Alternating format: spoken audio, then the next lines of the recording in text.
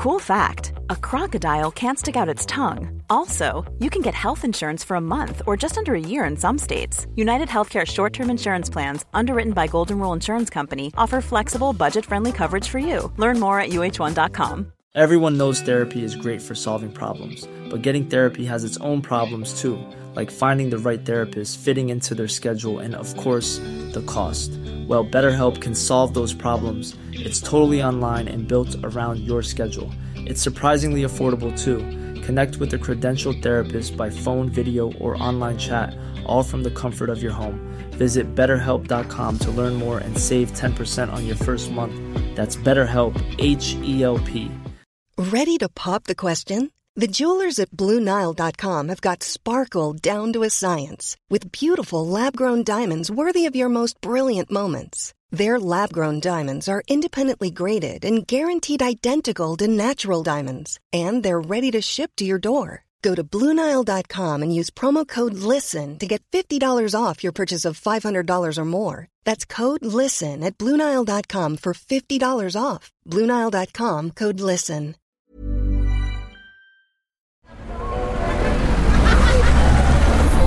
Podcast Network Asia.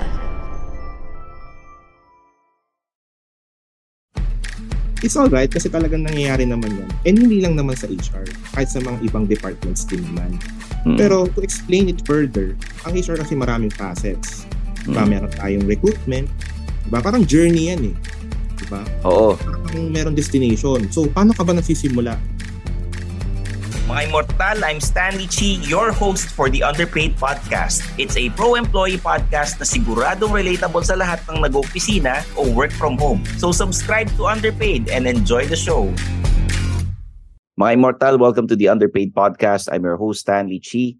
Ito ang podcast na pro-employee para sa mga Immortal. In this episode, pag-uusapan natin yung mga ginagawa ng isang HR manager at bukod sa yan ang topic natin ngayong Valentine's. Valentine's itong recording na to eh. Halatang mga walang kadate eh, no? Si guest ay isang listener ng podcast din natin na Underpaid. Siya si EJ Estrada. EJ, welcome to the Underpaid Podcast. Hello sir, happy Valentine's. Happy Valentine's ha. Oh, happy Valentine's sir. Matanong muna kita, ikaw ay dating HR manager. Actually sir, hindi naman manager. No? So wala pa naman ako dun sa level na ganun. Pero hindi pa yung parang bossing sa HR, pero ikaw ay isa sa mga nasa HR department. Hindi pa naman sir. Bale, tulad ng mga ka-immortal, staff level po. Pero anong ginagawa ng staff level? Marami. Marami, iba-iba. Kasi ako noon, nung nasa HR pa ako, I used to be in the learning and development department. So training. So basically kami yung nag-handle ng mga programs for employees ng mga may training needs, 'di ba? Kasi sa opisina, lalo kami sa bangko, 'di ba kailangan mo ng mga competent professionals. So bukod sa pag-hire sa kanila, kailangan bigyan mo rin sila ng mga additional skills. Okay. Diba? Monitor mo yung kanilang competencies. Oo. Ikaw ngayon ay nagtatrabaho sa isang government bank. Tama po. 'Di ba? Oo. Paano nakatulong sa iyo yung pakikinig ng Underpaid Podcast? Ikwento mo muna sa amin kasi nagsimula ka listener tapos ngayon ikaw ay guest na. Actually nung napapakinggan ko yung Underpaid, yung mga iba-ibang episodes, 'di ba? Meron kayong mga gini-guest na iba-ibang topics. So, nakaka-relate ako kasi syempre, 'di ba, as a staff, 'di ba, as an employee, 'di ba may mga struggles tayo, may mga experiences tayo na minsan hindi natin ma-share sa iba eh. Diba, may mga hardships ka sa work, may mga downside ka sa work na hindi mo ma-share sa iba. Hindi mo ma-share sa Facebook kasi masisita ka ng HR. Tsaka ng mga boss mo or manager mo, di ba? Oo. Tsaka syempre yung data privacy din, di ba? Hindi naman lahat ng bagay pwede mong i-share social media, sa friends. So, nung nakikinig ako ng Underpaid, yung podcast, parang nasi-share ko yung sentiment ko. Di ba? Parang meron pala din pala mga taong ganun na same din sa experience ko. Same din yung nararamdaman. Hindi ka nag-iisa, ganun. Panya, oo. So, every topic talagang interesting. Tsaka, may natututunan din ako kasi may mga episodes ka na natuturo sila ng mga 101. Oo, yung mga anong gagawin mo pagka gusto mong tumaas yung sweldo mo. Paano hihingin yan, di ba? Oo. Ngayon paano mo pala na-discover na may Underpaid Podcast? Actually, Sir Stanley Chi, nakikita na kita dati. Papanood na kita eh. Wala pang TV5 na. Parang tanda ako na, wala pang TV5. Sa TV5 ako nagsimula na ano. Hindi, di ba comedian ka, writer ka? Oo, Yung mga stand-up libro mo nakikita ko comedian. sa National Bookstore eh. Oo, yung mga comic street, doon ako nagsimula. Tama. Kaya familiar ka na, sir. Hindi ka na stranger sa... Oo. Pero salamat sa suporta mo sa Underpaid. At ngayon, guest ka na, tutulungan mo yung mga kapwa immortal na nakikinig sa atin ngayon. Okay. Ngayon, kapag ikaw ay naghahanda ng training para sa mga empleyado sa opisina, kasi 'di ba, dapat madagdagan yung skills nila. Paano ninyo pinag-uusapan na, ito yung kailangan nating gawin? Hindi lang yung parang kasi iniisip ng mga tao, HR manager yan eh. Ang ino-organize yung Christmas party tsaka yung anniversary ng kumpanya. Yung mga Valentine's Day, dapat may kunyari dating game sa opisina para ikikin yung mga tao. Yung mga Halloween party, yun ang iniisip nila eh. Kasi ang iniisip nila, pag HR department, HR manager, may mga tao siya na under the HR manager, either taga-asikaso ng mga memo, file 201, di ba? Actually, sir, marami talagang misconceptions about HR. Mm-mm. Pero to clarify itong mga misconceptions, is alam nyo ang HR maraming discipline yan. Yun nga kasi dahil nga medyo naging negative yung kanyang perception sa mga empleyado, kaya ganyan parang ginagawang katatawanan. Diba? It's all right kasi talagang nangyayari naman yan. And hindi lang naman sa HR, kahit sa mga ibang departments din naman. Pero to explain it further, ang HR kasi maraming facets. Diba? Meron tayong recruitment, diba? Parang journey yan eh. Diba? Oo. Parang meron destination. So, paano ka ba nagsisimula? Diba? Ang HR witness yan sa lahat ng journey ng empleyado. Siyempre, start ka muna. Nasusubaybayan ba ng HR manager yung karera ng isang empleyado pagka tumagal talaga sa opisina? Kasi ang manager, pag sinabi naman nating manager, diba, siyempre, top level ka. And minsan sa dami rin kasi manager ka, so hawak mo marami. Payroll, training, recruitment. So sa dami ng workload mo, hindi mo naman monitor lahat ang pag-alis at pagdating ng empleyado. Siguro yung mga nasa frontline. Yan. Yung tawag dun sa second in command? Kunyari ikaw, HR manager, ikaw yung bossing ng department na yan. Ano tawag dun sa second in command niya? Okay. Sige, explain ko lang sa perspective ng structure namin ngayon sa bank. Kasi iba-iba naman yan eh. Yung sa inyo, paano? Sige, sabihin natin, ang HR kasi sa amin dito, group ang tawag. So meaning group, it is composed of different departments. So wala siyang second in command, pero ang susunod sa kanya kasi department heads na iba-ibang hawak na departamento. Iba-ibang sangay. Halimbawa, ikaw yung boss, may mga 3 under you na may hawak din na may iba't ibang department. Parang ganon. Tama. Pero sa structure-wise, nagkakatalo na lang yan kung sino yung second in command based sa rango. Sa bangko kasi, halimbawa, ang group head namin is, for example, is senior vice president. So, meron siyang mga second in command, mga deputy, kung tawagin. Minsan merong vice president. Rango yun eh, kasi depende yan kung paano sila na-appoint. So, vice president, senior assistant vice president, and so on. So, ganun yung flow namin. Halimbawa, ito, ganyan nga yung designation, no? Ino-honor pa ba yung seniority? O ngayon, skills na talaga ang labanan? Ito sa Pilipinas lang, kumbaga, tsaka sa kumpanya ninyo, gusto ko lang malaman. Seniority, okay. Oo naman, yung sunod pa rin naman sa amin yung seniority. So, kunyari may bagong pasok. O pinasok ni ganito, mataas ang posisyon sa gobyerno, pinasok sa government bank. Kahit bata yan, hindi makakaangat kasi syempre may mas senior sa kanya dyan, mas matagal sa kumpanya eh. O parang pwedeng mangyari na, pinasok ni bossing, siya kagad, senior vice president. Pwede ba yung ganon? Ganito kasi, sir, ako kasi, halimbawa, hindi lang naman sa amin, sa ibang mga kumpanya din, based on experience sa mga dati kong napagtrabahuhan, na, kasi ang government kasi, sir, yan, may mga sinusunod tayong rulings, di ba, sa Civil Service Commission. So, pa rin yan, sir, in the end, prerogative pa din ng management. Kung tingin nila qualified yung tao. Kasi, after all, it's the CSC or the Civil Service Commission qualifications ang sinusunod. Years of experience, yung training, educational background. So, sa scenario na sinabi niyo, sir, I guess it still falls on the prerogative of the management. So depende sa bossing. Depende sa mga bossing kung tatanggapin, in-appoint ni General, pwede bang gawin nating boss ng ng ganitong sangay ng gobyerno o ng ganitong sangay ng bangko, di ba? Depende Yes, pa sir. rin sa mag-a-approve. Okay. Tama, sir. Kasi we have to remember that when we are in the government, those who are leading us are, of course, appointees by the President of the Philippines. Oo. So, lahat yan, sir, ay decision-based. Pag natapos ang termino ng presidente, ibig sabihin, pwede niyang sabihin, ikaw, boss ka ng ganitong department. Alisin na kita, papasok ko ng bagong boss. Pwede yun. Sa amin, sir, in a larger scope sa bank, sir. Kasi, syempre, kung ang president namin ay appointed ng president, we have this so-called term na coterminus eh. Supposedly, if the president is serving at the pleasure of the president, ika nga. So kapag yung nag-appoint sa'yo, tapos na yung term, so ang rule talaga doon dapat, ano ka na rin, sir, prepared ka na for the transition. So kumbaga, 6 na taon lang, unless gusto ka ng susunod na presidente, nung papalit na, mukhang okay to si EJ, taas natin yung posisyon niya.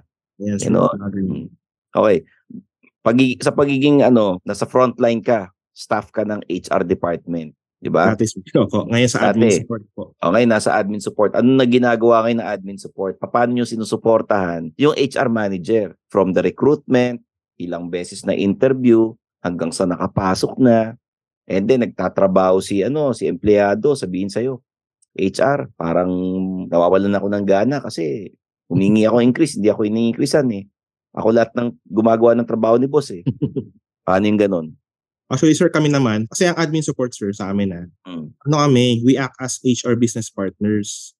We are not actually part of the HR, pero kami yung katulong parang satellite kami, parang extension office kami ni HR dito sa bangko eh. Kumbaga parang sila kasi, sir, syempre, we are a government bank and we have so many branches, nationwide branches and lending units. So, expect mo na, hindi naman lahat yan kakayanin ni HR. Kaya kami nandito. Kaya ang term support. Kaya support. Yun ang problema ng empleyado. So, sa'yo lumapit, sabihin, kailangan ko ng suporta mo kasi si HR manager, mukhang daming trabaho eh. Pag ganyan naman, sir, we listen naman to the sentiments, to the suggestion and recommendations. Kasi kami, sir, wala naman kami talagang direct decision-making authority. Kasi kaya kami support. What we do is we just base everything on the existing policies and guidelines of the office. Kung ano yung tama, kung ano yung nakasulat, kung ano yung management prerogative at decision. At the end of the day, that's the only thing that we follow.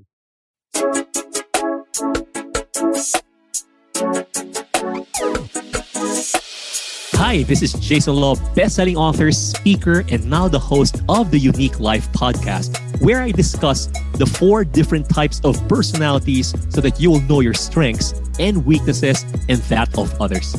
Join me as we try to unbox life and the wonders of your own unique personality. Only here in Podcast Network Asia. I'll catch you there.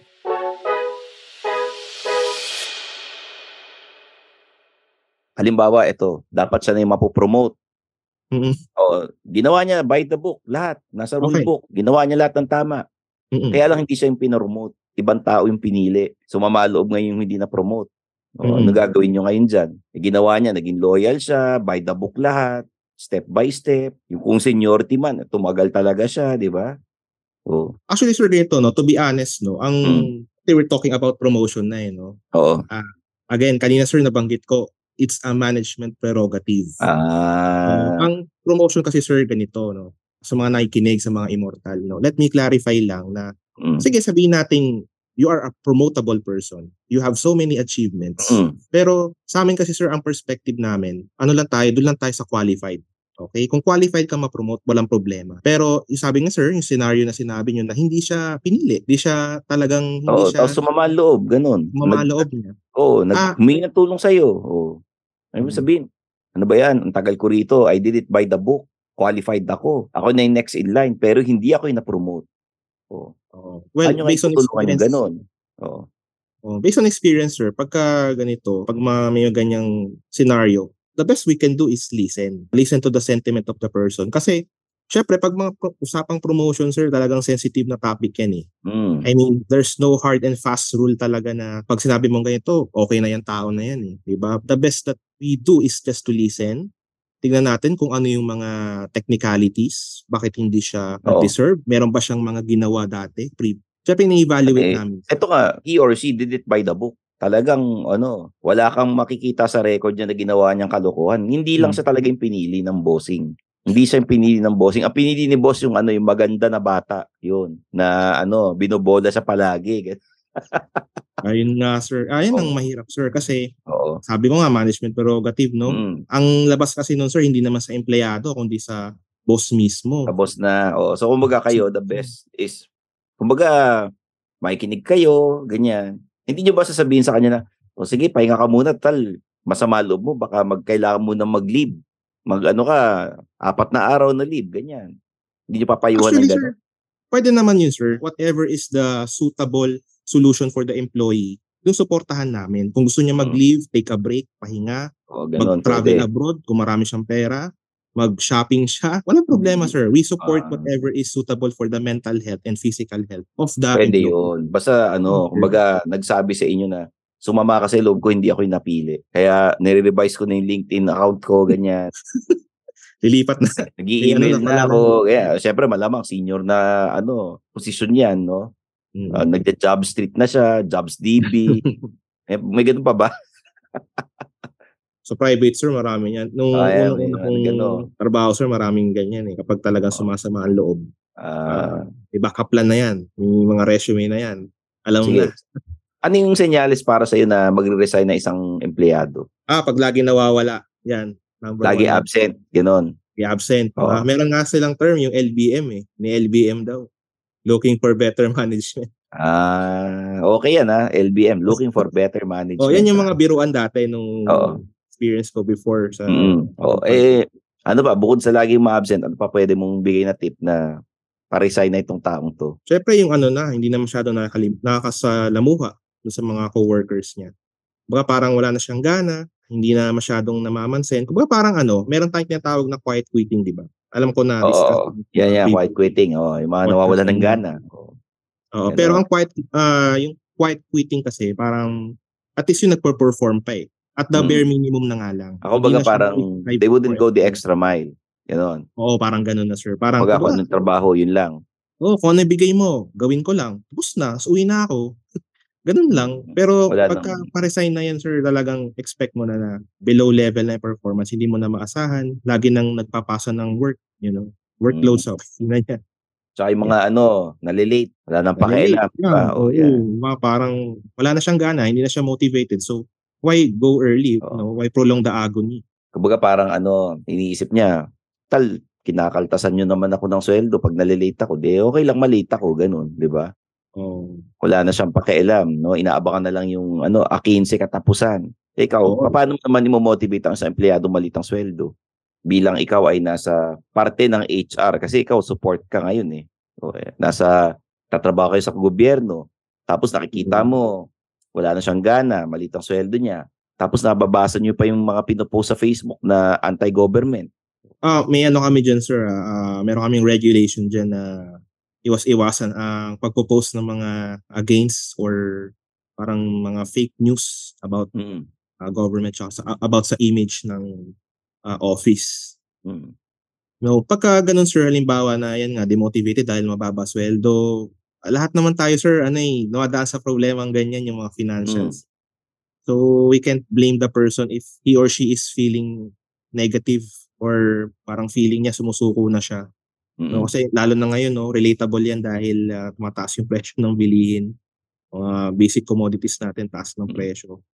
Kami, sir, tawag dito, we have para mga motivational na programs sa HR. Yung nag-invite kayo ng mga guest speaker. Tapos sa opisina. Tuwing kailan yan? Friday night o office hours ba yan? Actually, sir, hindi siya practice for now, Parang lang siya, sir, periodic. Depende kung may ma-invite. Pero ako, sir, recently, I invited a friend to talk about mental health. So ganito rin, ganitong setup din, sir.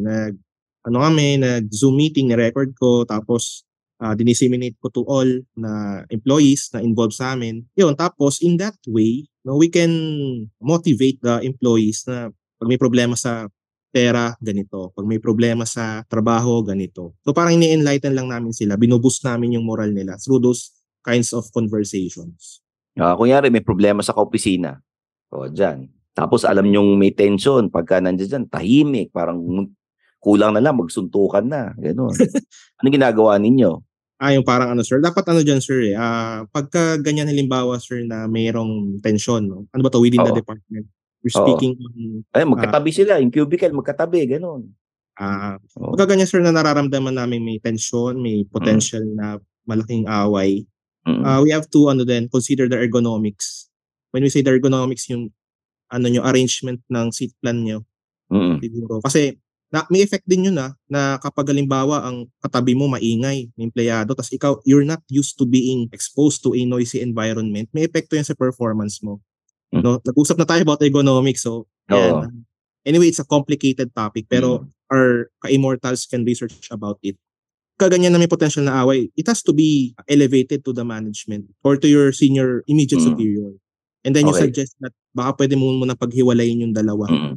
Halimbawa, mapekto. Love triangle, may nililigawan na na babae, pareho magkaribal, ganyan, or baliktad naman. Dalawang babae, isang lalaki. Minsan di maiwasan niya kahit sabihin natin na discourage na magjowaan kayo dyan sa opisina kahit na magkaibang department sana. Minsan di mo maiwasan, lagi kayo magkasama eh. Anong ginagawa ninyo bilang sa department ninyo? May love triangle, no? May love triangle, ganoon. Oo. Sa amin naman kasi, sir, 'di ba, support naman kami, 'di ba? Lahat naman kami umaayon sa policies. As long as siya, sir, hindi siya detrimental sa overall performance ng department. As long as walang naapektuhan na tao sa performance, 'di ba? We just monitor the situation. Although kasi, sir, pag ganyan hindi na part ng trabaho namin makialam sa personal affairs. No, pero as long as What if hindi kayo nakikialam sa personal affairs? What if yung lalaki may asawa, sumugod yung misis? Yan, sumugod. Hindi, di ba? Sota niya yung isang babae ron, tapos sumugod si misis na huli. Hindi naman naapektuhan yung trabaho, pero ito personal na. Anong gagawin ng HR dyan? Naku sir, pagka ganyan kasi, ang best solution talaga niyan, sir, is ang empleyado, bibigyan ng time to leave. May experience akong ganyan, sir. Relate ko lang dun sa personal experience ko way back. Hindi naman sa'yo mismo, sa ibang hindi tao. Naman sa akin, sir. Wala naman. Sir? Pinag-leave siya. Kasi skandalo yun, sir eh. Meron niyang nangyari. Not necessarily sa trabaho ko ngayon way back pa, sir. Na dati pa. Lawyer yun, Lawyer yun, sir. To be determinant. Lawyer siya, sir. Tapos, yun nga, yung asawa niya sumugod sa office. Tapos, yung karelasyon ng lawyer na yun, na lalaki, siya, tawag dito, staff niya. Yung sekretarya niya, staff niya, parang ganun ang situation. Tapos yung asawa niya sumugod, tapos nag-iskandalo doon. So, anong ginawa ng misis? Ina-encourage sa kumpanya niyo yung mga ganito. Ano yung mga sinigaw na sample? Basta siya, sir, nagsisigaw siya. Parang, syempre, galit siya, sir. Maraming mga derogatory words na hindi ko na pwedeng sabihin. Hindi pwede sabihin. Kwento mo na tayong dalawa lang naman nag-uusap. Basta nagmumura talaga, ganun. May mura. Tapos, gilalait niya yung kabit. Oo, scandalous. Talagang, wala namang naging physical altercation. Pero, minumura lang, ganun, sumisigaw. Pero verbal talaga, tsaka nakakahiya. Kasi, di ba may mga kliyente? May mga kliyente na ano ginawa nung staff niya na yung third party? Ang ginawa kasi, sir, ng HR nung time na yon, namagitan sila. So, pang ginawa nila, meron kasi dati, merong corporate counseling na tinatawag eh. So parang pinatawag sila, tapos although ayaw nang din makialam ni HR sa personal matters nila, ginawa nila, sir, ang resolution nila is pinag-leave muna nila yung lawyer tsaka yung staff. Pinag-leave muna nila, kumbaga baka naman magsama nag-leave yung nag-abroad yung dalawa. Hindi ko na alam yung kwentong sunod, sir eh. Basta parang latest lang na nalaman ko, okay naman na sila, kumbaga parang they let the issue die down. Tapos saka sila ulit, sir, parang kinounsel, inorient, tapos eventually, nag-resign din naman yung staff na babae. Okay. Yung mga ganyan ba, pwedeng ikatanggal mo sa trabaho? Oo naman, sir. Kasi it involves moral turpitude. Morality na yung nakasalalay eh. Na, kumbaga parang, although hindi siya sir, ganito, let's put it this way, na hindi naman siya yung talagang, di ba, may ganyan kang kasalanan. Yan, meron kang affair na hindi pwede. Yan. Diba? Ang pwede kasing dyan, sir, hindi ka naman pupwersahin eh. Mag-resign ka na kasi napaka-immoral ng iyong ginawa. O parang Hindi sinisira mo yung pangalan ng kumpanya, gano'n. hindi naman gano'n, sir. As much as possible, if you're an HR or if you belong to a support group or if you're a corporate counselor, ginagawa mo lang, bibigyan mo lang ng option ng empleyado na ito yung ginawa mo, ito yung magiging consequences. Pag ito yung bibigyan ka ng choices ng mga bagay na pwede mong pagdesisyonan. So, pag ito yung ginawa mo, meron kang ganitong option, meron kang ganyan. So, it's not a direct way of saying, umalis ka na. As much as possible, nga yan dapat inaayos mo. Kasi hindi naman dapat sa HR magsasabi na, dapat umalis ka na. Hindi naman lahat ng bagay, sir, i-resolve mo by making the employee resign. Diba? Kung kaya pang ayusin, sir, it can be. Kasi dapat ikaw as an HR personnel, HR manager, dapat ikaw yung nag-aayos ng tao. Halimbawa, naging okay na si attorney tsaka yung asawa niya. So ano naman sinasabi ng mga tao, yung bulong-bulungan behind attorney's back. Ganun. Ito si attorney kasi matinik gano'n. Yung ba yung mga sinasabi nila? Alam mo, Sir Stanley, na yan talaga, yung mga ganyang tsismis. Actually, hindi naman siya tsismis talagang nangyari siya. Pero, alam mo, mahilig talaga tayo sa pag sa opisina, tayo mga Pilipino. Ang boring ng office life kapag walang ganyang mga walang ganyan. Ultimo guardia, katsismisan natin, di ba? Kumusta yung mga nagpupunta dyan sa tapat na opisina? May mga nag-a-apply ba dyan na opisina natin? Di ba? Malalaman ng guardia Oo, yun nga, sir, di ba? Ang hirap pigilan ng tsismis talaga. Parang part siya ng buhay mo. Hindi mo makakontrol yan Hindi mo siya matatanggal agad-agad. But you can lessen it. And your reputation na lang, you can bounce back. Ganun na lang ang pwede mong sa bagay naman. Pwede mong resolbahin yung reputation mo. How can you bounce back from that kind of mess that you entered with? Minsan, you can bounce back in another company. Yung iba, di ba? You can bounce back in another company para wala kang kakilala, di ka ginajudge masyado. Kasi, pag may ginawa kang kalokohan, pag-uusapan ka talaga. Tsaka kung sino yung wala. Siya yung madalas pag-usapan. Yung mga hindi nag-attend ng meeting, yung mga uma-absent. Yung mga, kung sino wala, yun talaga. Kahit na may after party, magdi-dinner kayo with your boss or kahit wala si boss, kayo magkaka-opisina. Kung sino wala, yun ang topic. Yun ang pulutan ninyo. Kaya pag may kaaway kayo, yung mga group chat. Minsan pag may kaaway kayo, naghahanap kayo ng mga kakampi, mga naaasar din sa kanya, kaibigan mo na diba? Yan. The enemy of my enemy is my friend. Diba? Yan, relatable yan, sir. Talagang yan minsan may mga kasama tayo sa trabaho na kung kaaway ko to, dapat kaaway mo rin. Kung kagalit ko to, kagalit mo rin. So doon lumalaki yung issue na hindi naman talaga dapat palakihin. Na kung may usok, di ba, kaya mo na huwag mo na paabutin ng karon ng apoy. Later on, maglalaglagan. Kasi naging friends na sila nung kaaway nung O yung iba naman ay makialam, di ba?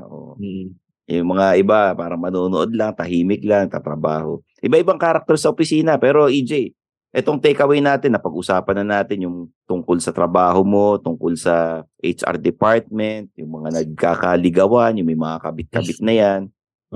Anong papayo mo sa mga magkaka-opisina na magjowa bago natin i-end itong interview na to? Sige. Total Valentine's Day naman. Valentine's naman kasi. Ang lang, sir, ang simple advice ko lang is wala namang problema dyan, sir, na magkaroon kayo ng karelasyon sa opisina. Pero depende yan, sir, kasi meron iba na bawal May mga ibang private companies na hindi nila inaalaw na may karelasyon ka. So kung ganun yung scenario nyo, mag-usap kayo kung paano nyo i-work out yung relationship nyo. Pwedeng may lumipat, pwedeng diba? So ganun, sir, sa unang, kung ganun na setup. Pero kung hindi naman, kung halimbawa, lang kayo, free, yan, talagang yung nyo, steady lang, yung relasyon nyo steady lang. Lang, sir, basta, while you take care of your relationship, you take care of your performance. Do not let your emotions affect your performance. Kasi masaya yan, sir, di ba? Yung pag may karelasyon ka, dapat, gasgas na nga, sabi, dapat gawin mo daw inspirasyon, di ba? Yan yung mga pinapayo ng parents natin na kapag sa eskwelahan. The same applies to the workplace. Na kung may away kayo, i-set aside nyo yung trabaho. Kung may away kayong mag-boyfriend, girlfriend, baka pwedeng set aside nyo muna, gawin nyo muna yung task nyo. Pag uwi nyo sa bahay, doon na lang kayo mag-away. There's a time for i-manage nyo yung time nyo in your relationship and paglalagay ng oras sa trabaho. Okay. Eto naman, paano kunyari si boss yung may kabit? Lahat kayo empleyado. Anong gagawin ng empleyado dyan? Kabit niya na taga-office.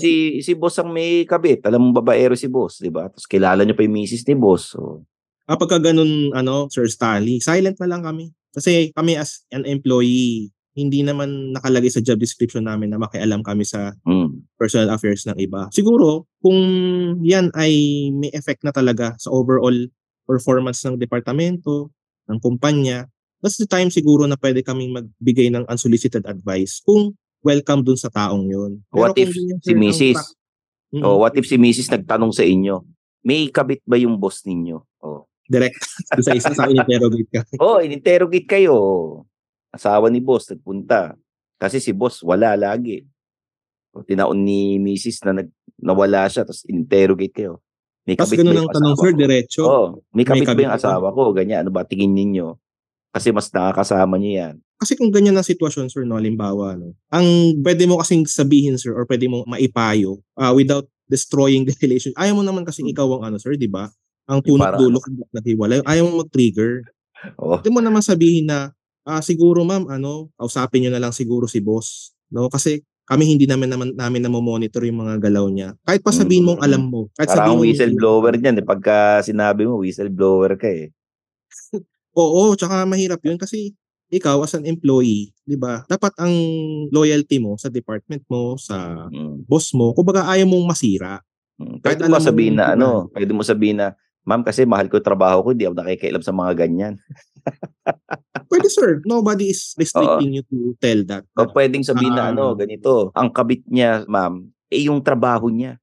Yan ang pagselosan niyo, yung trabaho niya. Ganun. Oo, di ba? Diba? Pinaka-safe yun. Niya ang magtrabaho. Oo, yung trabaho.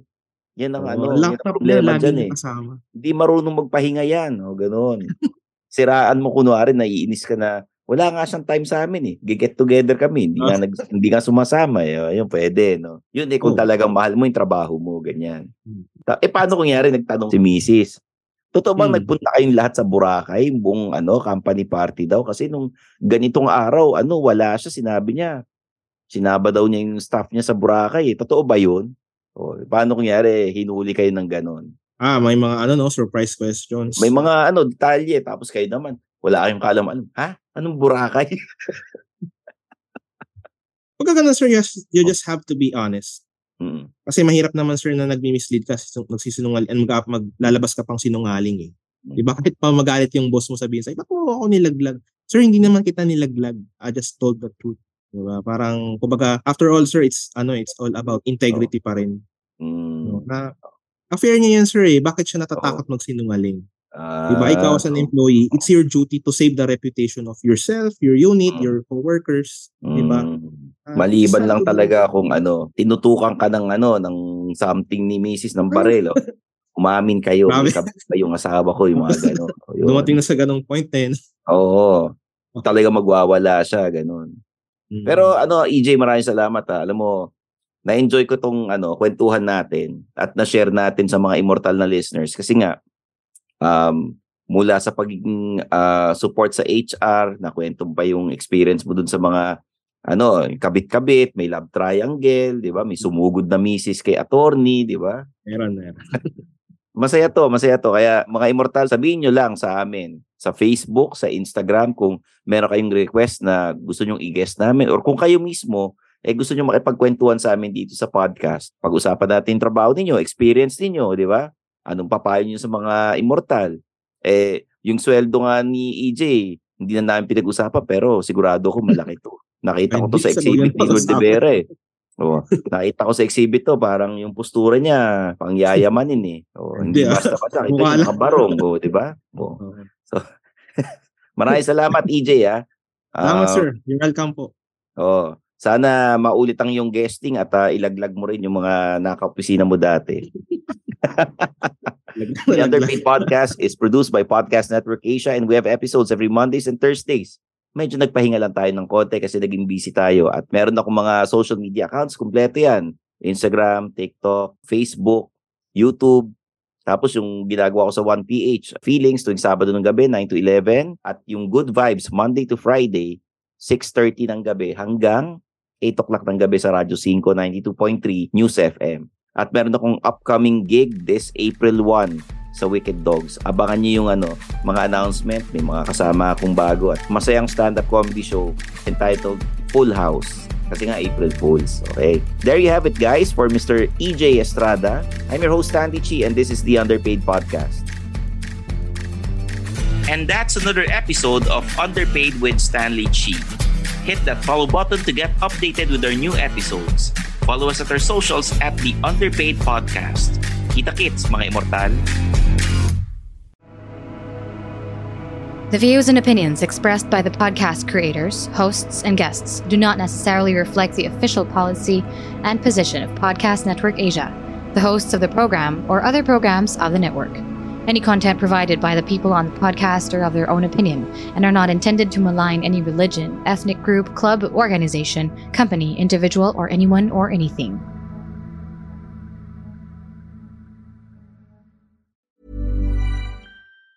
Mom deserves the best, and there's no better place to shop for Mother's Day than Whole Foods Market. They're your destination for unbeatable savings, from premium gifts to show-stopping flowers and irresistible desserts. Start by saving 33% with Prime on all body care and candles. Then get a 15-stem bunch of tulips for just $9.99 each with Prime. Round out Mom's menu with festive rosé, irresistible berry chantilly cake, and more special treats. Come celebrate Mother's Day at Whole Foods Market. Hey, it's Danny Pellegrino from Everything Iconic. Ready to upgrade your style game without blowing your budget? Check out Quince. They've got all the good stuff, shirts and polos, activewear, and fine leather goods, all at 50 to 80% less than other high-end brands. And the best part? They're all about safe, ethical, and responsible manufacturing.